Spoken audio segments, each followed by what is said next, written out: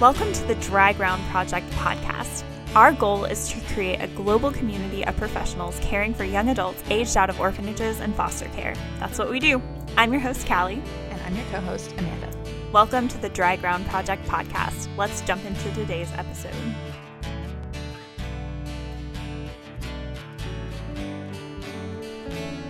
So, welcome back to the Dry Ground Project podcast. Today we have a guest. This is very exciting, Amanda.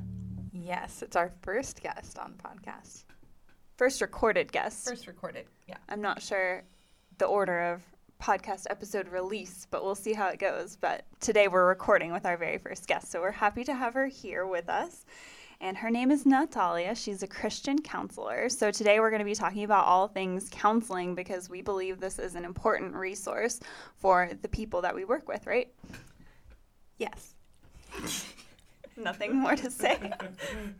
No, I think this is a really good point that we are paraprofessionals and we work with our youth on healing and trauma and mental health all the time, but it's not enough to just have one aspect of your life working towards healing. We believe that you can do this in multiple ways and areas of care. And so, professional support with paraprofessional support with good communities is all beneficial to our youth.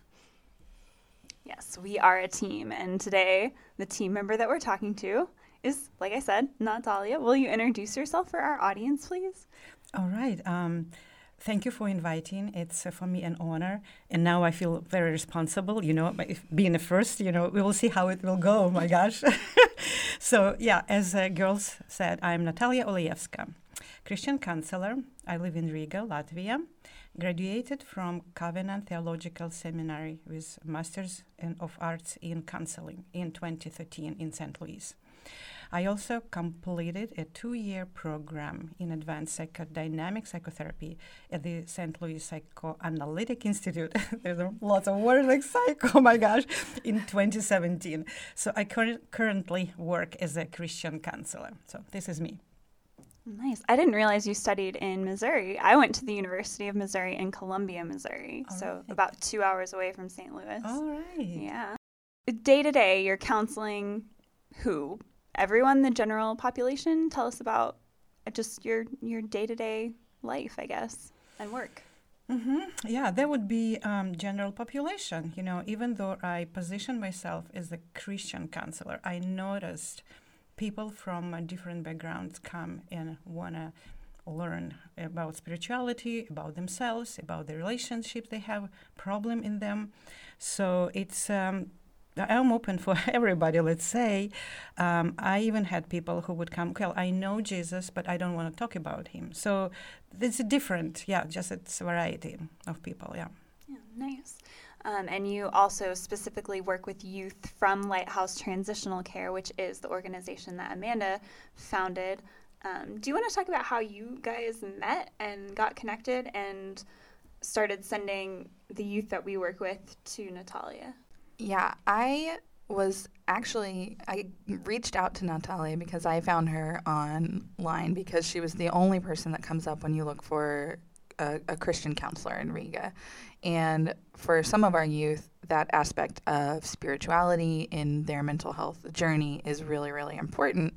And it was for me on my own journey. And so to be able to have a counselor that understands how to interact with this side of yourself was really important. So I found Natalia that way, and then we met for coffee, and it just clicked, and she was just so sweet and nice to talk with. And so then she's worked with a few of our youth, five of our youth over the span of 5 years of our organization. So what's it like working with young adults from orphanages? Well, be honest, I would not want, let's say, to define it, to bring this line between us and them, us, healthy and all together, and them who are needy and lost. So I don't think it would be right. So we all, I understand, fall in a span between borderlines and neurotics and narcissists. So we're somewhere in the middle. And this is why I wouldn't want to put tags on people. So, this is where I'm staying with this question. And also it's common for all of us, this longing to belong, and for the families. That's the biggest need for everyone. This is how humanity works, right? And the biggest fear is to be rejected. So we all have common issues. And to some degrees, we all have these mental issues. Not always we feel like this world is a wonderful and safe place. So maternal abandonment, inconsistency, and as a result, inability to bond, neglect, infant trauma does not help here, of course. So so those are some of the bigger issues that you see working with these kinds of people. Any kind of people who hurt. Yeah, definitely. I like that you brought that up, because I feel like what we do a lot of is trying to advocate to others for our youth to try to make them less of a them, right? You know, we have issues with landlords not wanting to rent apartments and nurses with their biases, and we come across this so many times. And I think that that's a good language shift of like, there are differences, but they're not that big, you know, and we talk a lot about our own issues all the time in our office to make it less of an oddity that something's off, you know. So I really like that point. Yeah, definitely. And I think I've so far have been open on this podcast already, and I'm definitely open day to day with our youth. I tell them that I see a clinical psychiatrist weekly for traditional talk therapy, and that helps me immensely. So that, again, is kind of trying to blur the lines, I guess, or just make them feel more comfortable and remind them that I don't have it all together and I'm not perfect and I've experienced some form of trauma, maybe not, you know, being growing up in an institution, but something. Why is your work important? And when I wrote this question down, I said important for the youth that we work with, but maybe just important for everyone, because now we're talking about everyone needing this kind of care. Mm-hmm. Right. So we all wired for connection, and we are all given this longing, as I mentioned, in our hearts and our souls to be known and to know others. So we need to learn how to communicate to others. This is why the therapy place could be a moment when a person could experience, develop, and test the quality of being in relationships. So these are life important skills. The therapy could be a challenge because it requires one-on-one conversation to build a connection and trust. So for that, there is a freedom to be self without judgment and advice of what to do, actually, strong advice, what to do. So the changes can be done in the context of relationship because the trauma got in the context of relationship.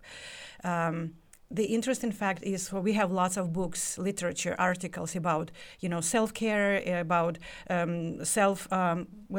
development. So these books is a knowledge that stays in the heads, but what happened in the heart you get only with the experience. So this is the place for the therapy. It's experience, not the books, not the knowledge. So worth to mention, you know, the people are facing long life mental illness unless they have a relationship, at least one relationship in their lives. So that's the statistic that comes out of a lot of former foster youth that have shared and spoken is like, I had one person that was showing me how to do relationships and really like walking through those things with me. And that's what they will all say was really helpful for them. Yeah, and on this podcast, we've talked a lot about attachment therapy and about building trust. And I think I have thought of that before, but it's hitting me now how important it is for you as a counselor to be able to build trust with a client, whoever it is coming into your office, but especially with people who have trouble forming healthy attachment. So you must be really good at that. What's your secret? Well, we need to understand that psychotherapy not for everybody, and the psychotherapist not for everybody. That's it. That's true. And what about attachment? So to whom would you go if there is a hurt? This is about attachment. Some are coming with good intention, but they got disappointed just because it takes time. It requires patience, and repeatedly, like consistency, rhythm. So attachment could be a hinder here. I don't know what's happening between me and a client, but I believe the sincerity and not to have this differentiation. I don't know what else. I don't know. Yeah, maybe this is my story as well, wired there. I don't know. Yeah, the Holy Spirit. Yeah. There you go. Okay. So do you think every young adult who's aging out of the orphan care system could benefit from counseling? Theoretically, but it has to be long term. It has to be long term. It's a lot of work. Imagine, from the point zero, there is no attachment created, not only security. So, yeah. Yes, long term. We talk about this. We have talked about this a lot. The work is too important to quit early, and we ask our volunteers and we ask our staff to be ready and engaged for the long term. And I myself think in the span of 10 years, because that's what our youth need. And I remember our very first student went to you, and after a year of really intense support and care from us and from you and from others, you sat me down and you said, she needs an attachment figure. You have to become this. And I at that moment was like, oh man, I don't know if I want to do that. And have since worked really hard to form that with her. And I did see huge strides for her after that. And I remember listening to you and just being like, man, I said I was in it for the long haul, but I needed someone else to remind me that I was in it for the long haul at that point. And you did that, and it was really something special once we got there. Natalia, what sort of mental health challenges do you see specifically in youth coming out of care?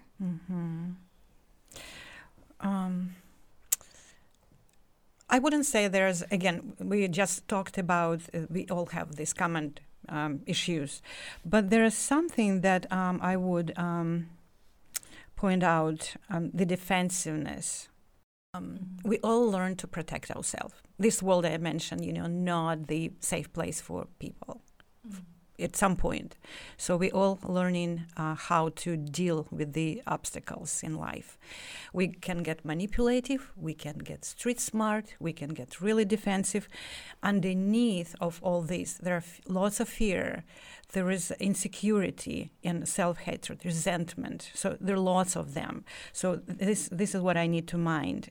So we're dealing with the really tender soul that are really fearful. So, something that I know I've shared with my youth, because we see that guardedness and that need to protect themselves a lot, and I remind them, because they'll come to me and they're like, really ashamed that they have this behavior, and I want to remind them, and sometimes even myself, like, I'm defensive here because I feel vulnerable, and that keeps me safe. And so all of the skills that you learned in a life before coming to the Lighthouse or coming into a family where they kept you safe, and you have to kind of say thank you to that defense mechanism. It may not serve you now, but it did at one point. And, to almost be thankful for having that system in place to protect yourself. Right. The elementary skills, like I have a person who didn't know how to read a clock. Like not the numbers, but the clock. Like people are having a problem of time management and money management. The other thing is that the creative part is undeveloped, unfortunately. Then there is a need to learn to be free to just be. Also to take initiative. So those are things that I would notice. Yeah, it's interesting that you brought up creativity. I've heard that when our stress response, I guess, is activated, it's impossible for our brain to be creative. Is that true? Right. So creative part is developing, well, when the trauma appeared, so the connection between right and left lobe disconnected. So that's the problem. And creative part also develop when there is a freedom. But people coming from the system, everything provided, this is breakfast, this is lunch, you don't have, and you need to do this and that. It's all given. It's like a little soldiers over there, and there is no space for creative part, and unfortunately. Yeah, I've heard a quote out of the Karen Purvis Institute of Child Development that, play disarms fear, and play is a very creative and free thing, and to play, you have to feel safe. And so we play a lot in our office and even ourselves. We love to play, but that gives us a space for that creativity, like you mentioned. But I'm thinking of traditional forms of creativity, like drawing or painting or music. That's something we haven't necessarily explored, but we're planning on looking into in the fall. So we'll see how that goes. Right. The main point is to take away the fear, because people cannot to have two strong emotions at the same time. When you're fearful, you can't think proper. There is no creativity. There is no joy. Fear is stealing all this. So the most important, take away fear. So you accept it. Everything is right. Everything okay. You are fine. So this is the main thing to approach. Do you see people who are too scared to talk to you or too defensive? This is kind of going back to that question of, can everyone benefit from therapy? Because now that I'm thinking about how I would answer that question, I've seen youth who just aren't ready. So is that your experience? Correct. Not everybody ready. So maybe later on, but not now. It's definitely. And you can hit the wall, but nothing is happening there. So there has to be time. It takes time. This is why I'm telling long term. So it has to be longer. But at the same time, you cannot push. These people can be pushed for way too long, so they need more freedom to develop. That takes a lot of patience. Yeah.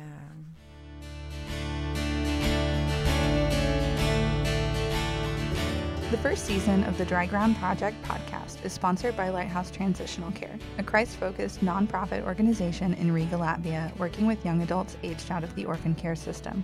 Consider supporting the Lighthouse and learn more at lighthouselatvia.org.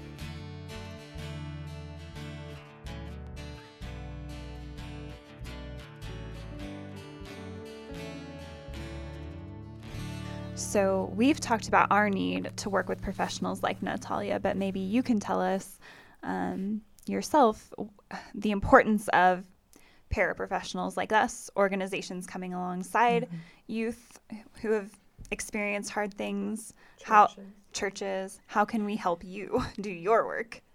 Okay. Or how can we all work together with youth from hard places to help them heal? Right. So we have to differentiate again here. So one thing, we are actually doing. The other thing is, what is intention? What is in our hearts? Why we are doing what we're doing. And here, to be substantial is totally enough for churches, organizations, professionals, and whatever, like others. So how does it work? Relating to a substance. This is we're substance. We are not imaginary or illusory. We are real people. We are true people here. So it's important and essential in their minds, being for so long, my mother, my father, so now there is a real person, flesh and blood, right? So we are ample to satisfy and nourish. We are full of substantial meal. So we have to understand, talking to these young people, we have to understand we are already enough. So, and then we are doing whatever we're doing, playing, eating together, going shopping, whatever. So that's a good message for our volunteers, I think, because so many people are intimidated by these people who are hurting so deeply, but they're enough. They can do it. Yeah. Is there anything you wish the general population knew about your work with this population or with the general population? This is a question. Good question. Okay. Our clients, as the other people, bring up our own issues.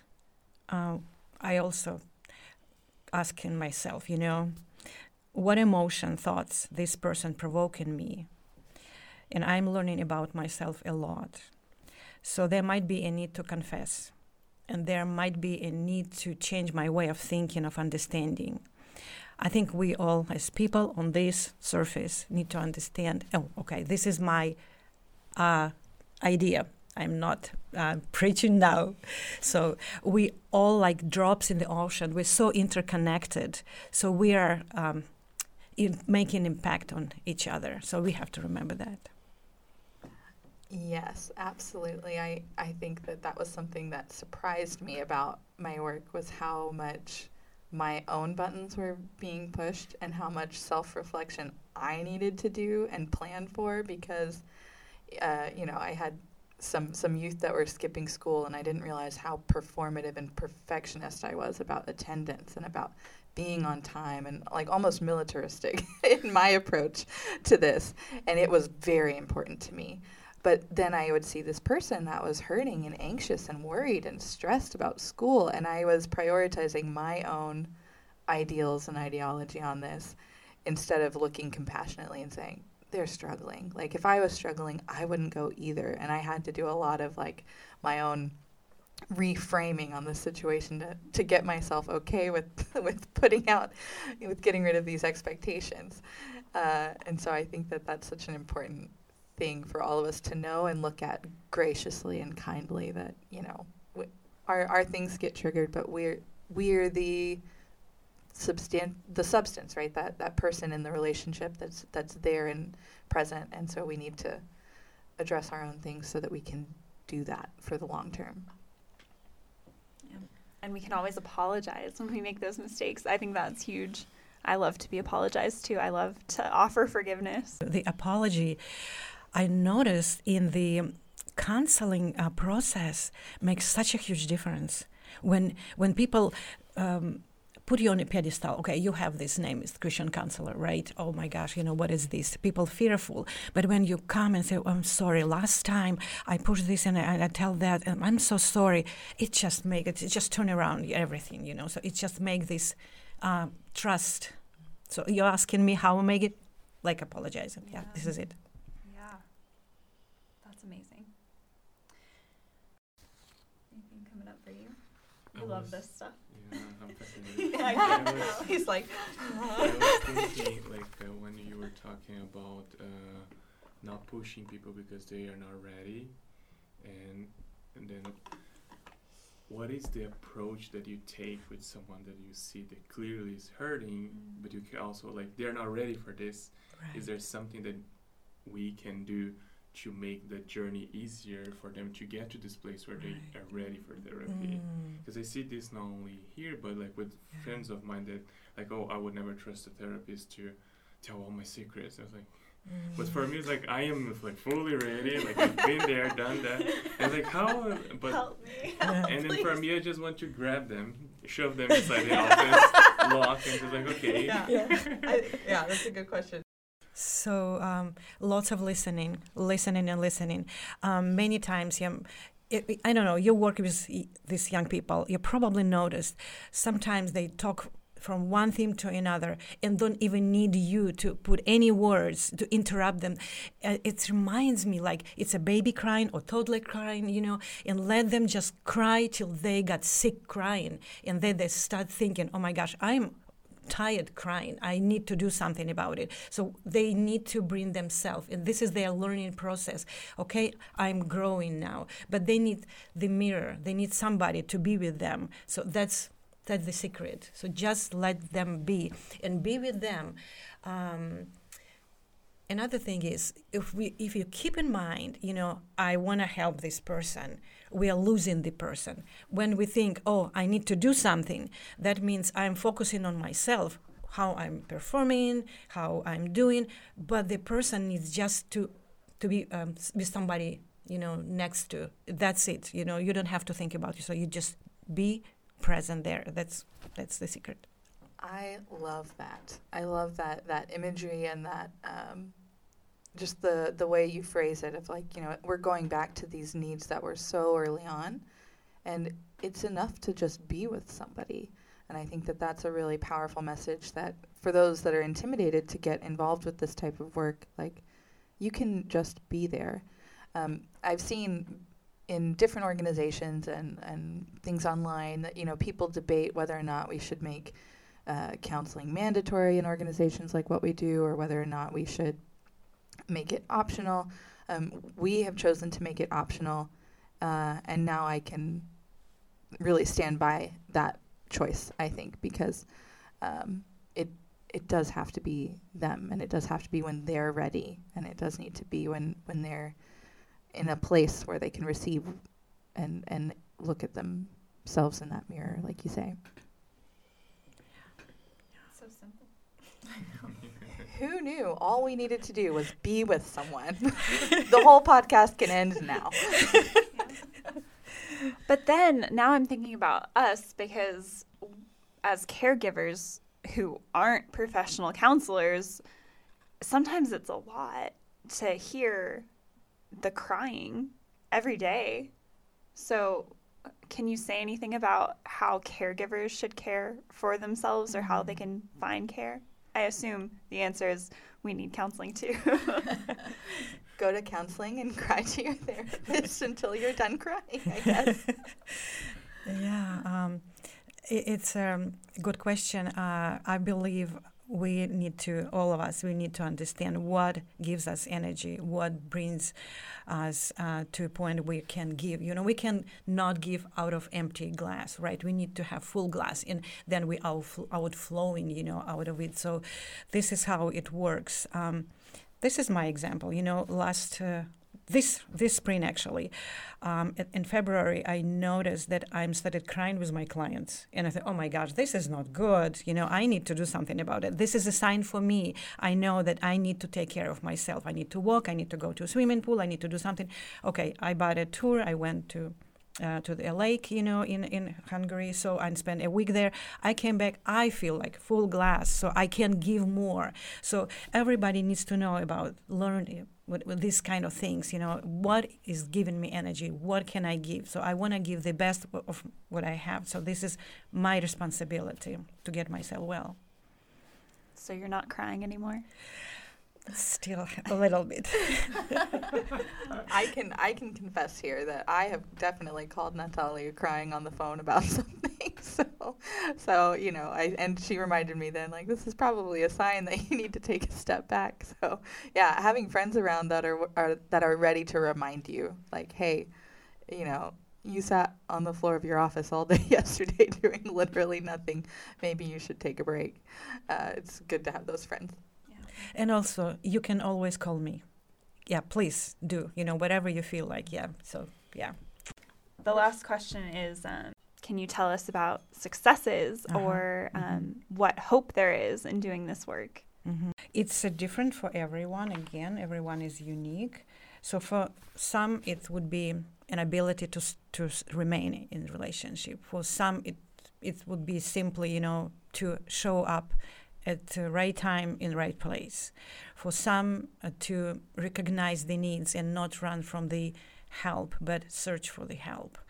So it's different. And also take responsibilities of the choices and the consequences. So I think that would be kind of a success. I think sometimes when we talk about success, it helps us to, like we talked about earlier, to remove our own expectations and to maybe, in some cases, lower the bar or just change our attitudes about it. Yeah. Right. Maybe minimize expectations. Just be, and to see how this flower started blooming, at some point. Yeah. And I think working with young adults, so much of what we want to do is watch these young adults become who they are, right? And if we come in with our expectations and our biases and preferences, then we can get in the way of who they are as people, and we don't want to do that, right? We want to see them become the fullness of who they are. And so I think that, like, not even minimizing the expectations, but like looking at them as who they are right now and in this moment, and watching them climb those expectations one step at a time is really important. Well, I have something else. Maybe this important. We were talking about all these, what we do with the young adults, and I think the most important what we do is you are important. They receive this message, you are important. Whatever you think, whatever you feel, whatever you say, it's important. So you're not a part of the system. You are very unique, made in God's image, and you have your qualities, and there's a purpose for you, and you have dignity. So I think this would be the main message. Between lines, what we're doing for these young people would be crucial for them. Mm-hmm. Yeah, I think that is a part of the work that we do. Like that image of the crying is so powerful for me, like listening to the baby cry, and I'm specifically thinking about one of our youth who cries a lot. But at the end of crying, no, it's not you. At the end of crying, you're right. We can't even respond to everything she's saying because it goes so fast and the thoughts just flow out. But then at the end, there can be that message of like, wow, thanks for sharing that with me. I really loved hearing what's on your mind because you're important. Yeah. Yeah, and I think one thing that I taught this youth to do a while ago was, if someone's telling you that they like you and whatever, you can ask why. And I love that she does it now, because then I have a very intentional time to say, because you're so creative and you're so thoughtful and you're so like ready to laugh together, and I can tell her why I like being with her. And those types of praises, I think, they fill my soul. I love hearing good words about myself. And I know that they fill hers as well. And it's sweet to have the opportunity to speak that kind of identity over someone who's never had it. Mm. Yeah. Aww. Let me just sweat. So thanks for being here with us today. We really appreciate this. This was a great conversation. Mm-hmm. And we hope our listeners enjoyed it and learned something or found something to hold on to, go back to. And that's all for now. We're going to wrap it up and see you next time. Bye.